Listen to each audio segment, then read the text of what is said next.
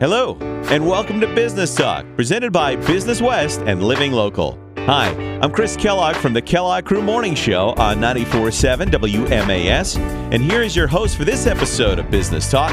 He's the editor and associate publisher of Business West. Here's George O'Brien. Okay, thank you, and good morning, everyone. Welcome to another episode of Business Talk, podcast presented by Business West in partnership with Living Local. My name is George O'Brien. I'm the editor of Business West. I'm happy to be with you today, and I'm very happy to have as our guest today Carla Cosenzi.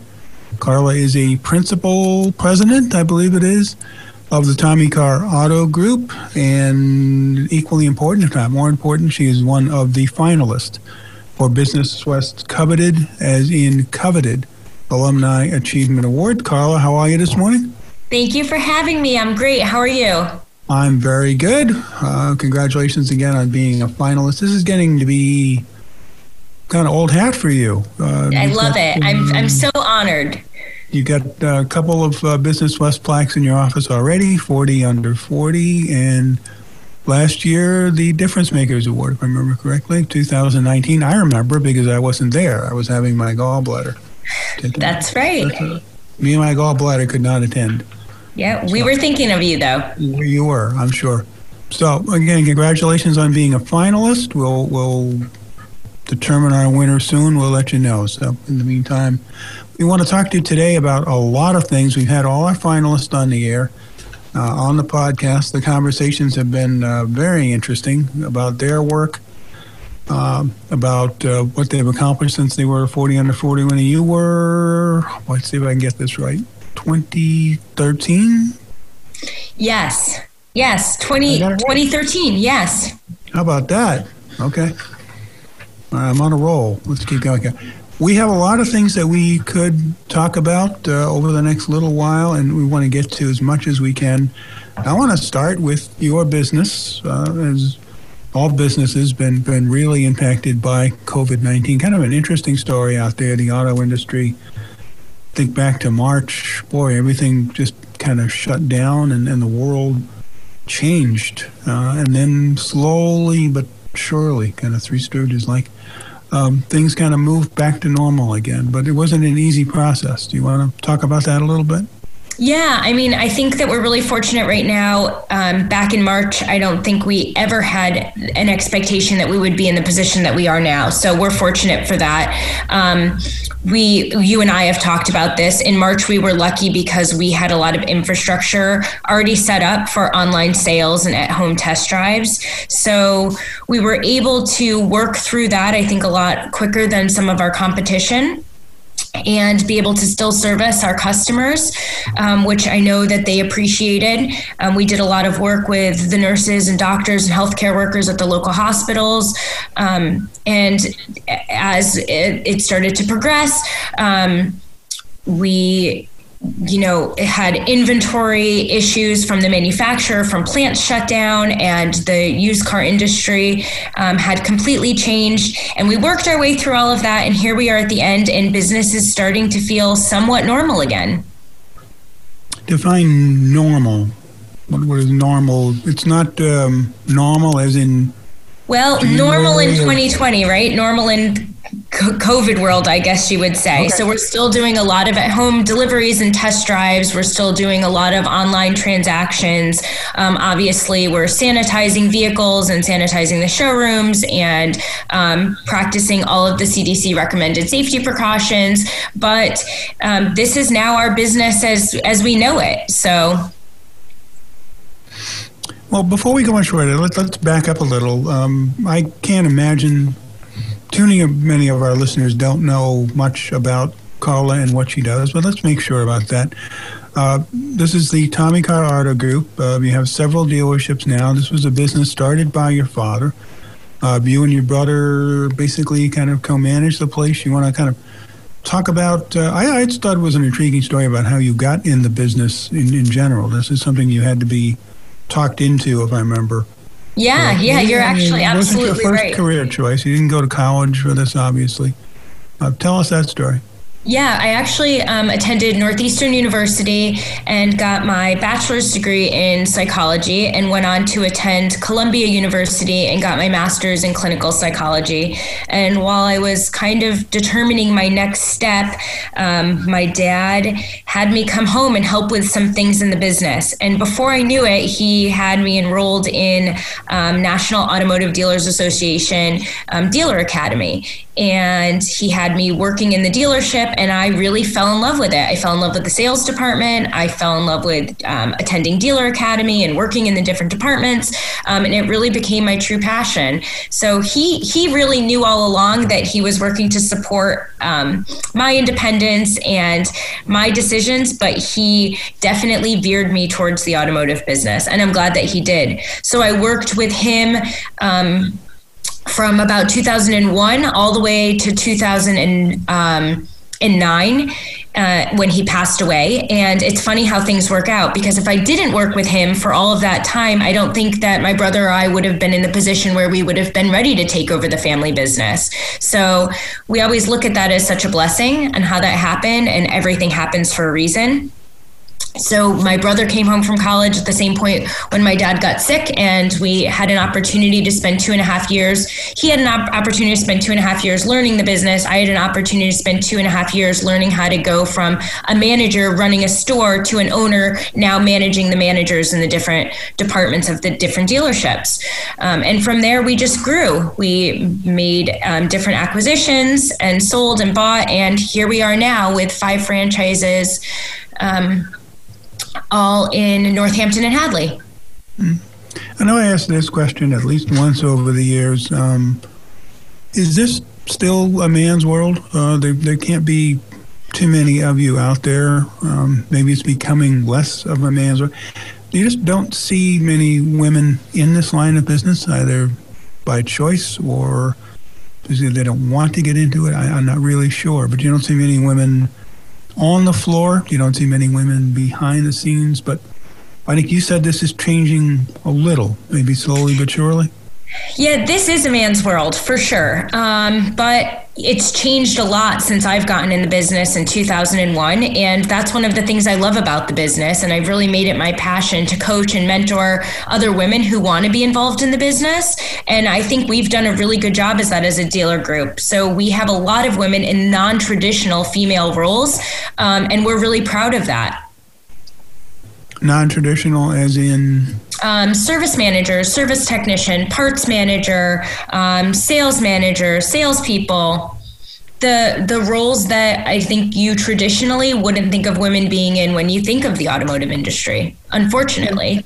And why wasn't it, or was it, I don't even know what tense to use, women were not getting into this? Obviously, it's if you look at businesses, I mean, this is a growth industry. Auto business has always done well. It's gone up and down like most businesses have, but this is a solid business. People will always need automobiles. Why have women not moved into it as much as they should have?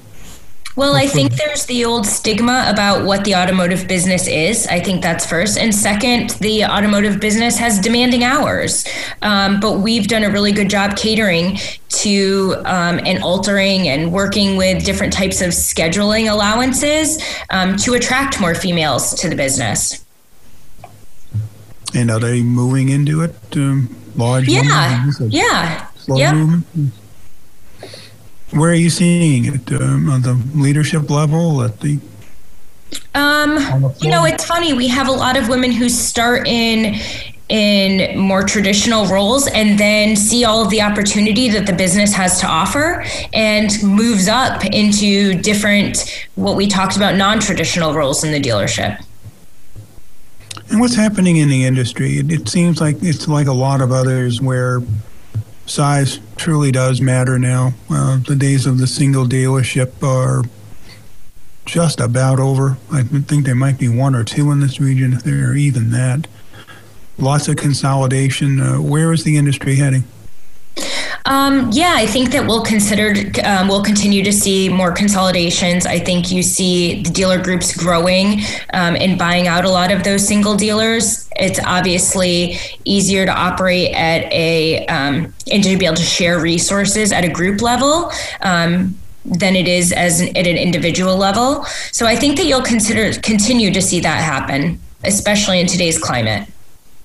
Interesting. So getting back to COVID and the business, just driving by the lots as you see them now, you just don't see a lot of cars out there. You see, yeah, isn't that the case? Yeah, cramming the cars into the front row and trying to make it look like there's a lot of cars on the lot. And of course, you don't want to say there's not a lot of cars on the lot, but what is happening with inventory and then with used cars? It's just I mean, the truth is there's not a lot of cars on the lot. There was a shutdown, and there was also a demand because of a lot of great manufacturer incentives and programs that came out in April and May. There was a lot of 0% financing. There was a lot of deferred payments that we haven't seen with these manufacturers in the past. So we had a lot of people taking advantage of those, and the supply obviously started to run thin, but factories are back up and running. So we're starting to see more inventory come in.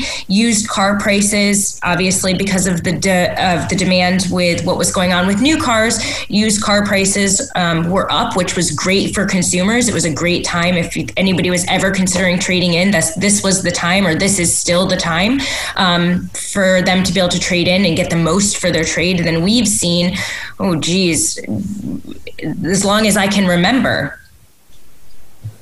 I'm not sure how long that'll last for. I'm assuming it's going to balance out at some time soon, but it still hasn't. Now you're in a market, Northampton, Hadley, that area, a lot of college students, big demand for used cars. Is that situation going to lighten up a little bit? People going to have any cars to choose from soon, or? Yeah, like I said, the factories are starting to open up new car inventory, so that's helping, and people are wanting to take advantage of trading in now and take advantage of the new car offers. So yes, you're starting to see inventory open up for new and used. Mm-hmm. So you and I have talked about this too. Just another question about the auto industry, and I always ask people when I talk about COVID, there's been a lot of changes that have come to just about every business, and one question that I ask him is, what is going to change forever? What is not going to go back to the way it was before? And I think we're going to see that in auto dealerships too. I mean, people were trying to get people to use the internet and, buy remotely when they could, take advantage of those types of services. And now people have almost been forced to do it. Fewer people coming to the dealership. Is this going to impact the industry long term in terms of how dealerships are structured and how big they are and what types of facilities they have? I think we've really trained our customer base to the convenience of being able to do business online, right? So that's been great. But what we've seen is that more people want to come in and touch and feel and experience and shop across different models in person. People still want to feel and see and compare and drive what they're going to buy when it comes to an automobile. So they can do a lot of their research beforehand. They can know where they're going to be credit-wise and their price point and what their trade's worth, and they can do all of that beforehand, but people want to touch the actual product before they buy it. I think as far as the service side is concerned, we've given the luxury and convenience of being able to pick up and drop off customers' cars and leave them a rental vehicle to use while we service, clean, and update their computer software on their car, and then we deliver it back. Customers are loving that convenience, so I think we'll see that continue, and we're going to continue to support that in our group. Okay. This is Business Talk, a podcast presented by Business West in partnership with Living Local. I'm George O'Brien, the editor of Business West. We are talking to Carla Cosenzi. She is a principal with the Tommy Car Auto Group and, as I mentioned earlier, a finalist for Business West coveted Alumni Achievement Award. You don't get to be a finalist for that award just by selling a lot of Hyundais and Volkswagens and Nissans. There has to be something more to it, and in your case, the something more to is a long record of achievement in the community. And let's start with something I know you love to talk about. That's the Drive for the Cure. This is the nonprofit that you created, I believe, with your brother, to honor your father and to raise money to battle brain cancer. Tell us about it. So my father used to hold a company golf tournament, and we would close the dealership for a day, invite all of our employees as a treat to come out and golf, have fun, golf with some of our vendors, and really just a day for everyone to get to know each other on a different level. And every year, everyone looked forward to that. And when my dad passed, we took that idea and we turned it into a charity golf tournament. First and foremost, to honor and remember who my dad was as the founder of Tommy Carr Auto Group, and to celebrate who he was. And second, to raise money for Dana-Farber Cancer Institute, his doctor, Dr. Wen, and his team of researchers there. And it's really become much bigger, I think, than we've ever expected, and continues to grow. You know, they say golf tournaments in memory are really hard to continue to keep after, the 10 years. We just passed our 12th year, and once again, we were sold out. So I'm so fortunate for our employees, our vendors, our customers, and the community who comes out to support such an amazing cause every year. And I'm proud to say, because of everybody's support, we've raised over $1 million for Dana-Farber Cancer Institute. Yeah, I saw the T-shirts. I forget the number on the back. 1 million reasons, or I forget what the T-shirt. Yeah, a million reasons why we can make a difference together. To you. And I know it's a tough disease. Solutions don't come easy, but that's why you keep raising that money to do that. Now, I know that you're involved in a lot of other things as well. How do you choose what to get involved in? And usually it's you yourself, but it's also the company. How do you choose what to get involved in? And it's really difficult. So that's something that I've struggled with, and had to actually have somebody at the dealership help me take that over, because we were just overcommitted throughout the different communities.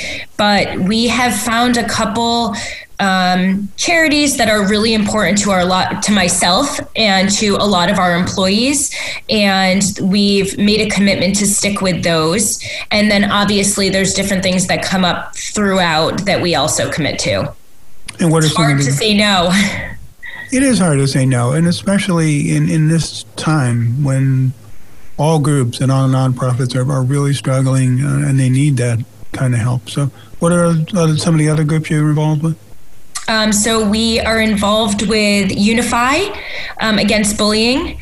We're involved with, we do the Hot Chocolate Run every year to support the Battered Women's Shelter in Northampton. We're involved, we are a main sponsor of the Pride Parade in Northampton every year. The list goes on. If you visit carlacares.info, you can see everything else. We have been involved with Bay State Children's Hospital. There's a number of them. So again, that list continues to grow year after year after year, and congratulations for you. Tell us about Carla Cares. This is your own webpage, is it? Yeah, it was just a way for people who were interested in seeing what we do for the community, or wanting to contact us about getting involved in one of their charities. It was a way for us to really be able to share and open up communication between different charities and who we are as a company. One more thing. You and I have talked about a lot of things over the years, and one of those subjects has been women in entrepreneurship. You're a woman, you're a successful entrepreneur. We're seeing more women kind of coming to the realization that entrepreneurship is a career option for them. And we're seeing more women trying to start their own businesses and get off the ground. What message would you have for them about business and what it's like to own your own business, and what are the keys to success? Geez, that was a long question. And I think one of the biggest things that I struggled with early was leadership. So I think really understanding what leadership is, and understanding how to be a good leader to your team and to your employees, is is probably one of the biggest keys to success these days. And, I thank all of my employees and my team because I wouldn't be able to have the success that I have without them. So building good teams, I think, is really, really important. And the other thing that I think was really important in our success was, like we just talked about, giving back to the community and understanding who the community is and the impact that you as a business owner can have in the community, and the support of them supporting you and you being able to support them. So we're really grateful for our relationships throughout the communities that we have businesses in. So last time I was up, and I think we talked about this a little bit, I was a kid growing up in the mid-'60s, and when you're a kid growing up in the mid-'60s, you know a lot about football and Green Bay Packers and Vince Lombardi, and I was happy to see that Vince Lombardi quote framed. It was on your floor, it wasn't on the wall, and I'm sure it'll be there someday. But 12 years later, it still hasn't made it to the wall. Yes, what is it? Winning isn't a sometime thing, it's an all-the-time thing. And you said that was your favorite quote. What does that mean? Yes, it's what it takes to be number one, from Vince Lombardi. And that is my favorite saying by him. And I actually bought that for my dad years and years ago, before he was actually even sick. And when he passed, I wanted to always have a reminder of that. And now you've got that, and you've got Vince's words to plow you on into the future. We can never have enough Vince Lombardi in the world, I don't think. I think everybody should have something from Vince. I agree with you. So there we go. Okay. Well, thank you, Carla. There's lots of things we could talk about, but we've kind of hit the wall here. Congratulations again to you on being a finalist. Good luck. Maybe you'll have another plaque sometime soon. Honor. Hang in there. Hopefully you get some more cars on the lot. And we'll see you again soon. Thank you. Thank you. Thanks for listening, everyone, and remember to join us next time for another episode of Business Talk, presented by Business West in partnership with Living Local. Thank you again.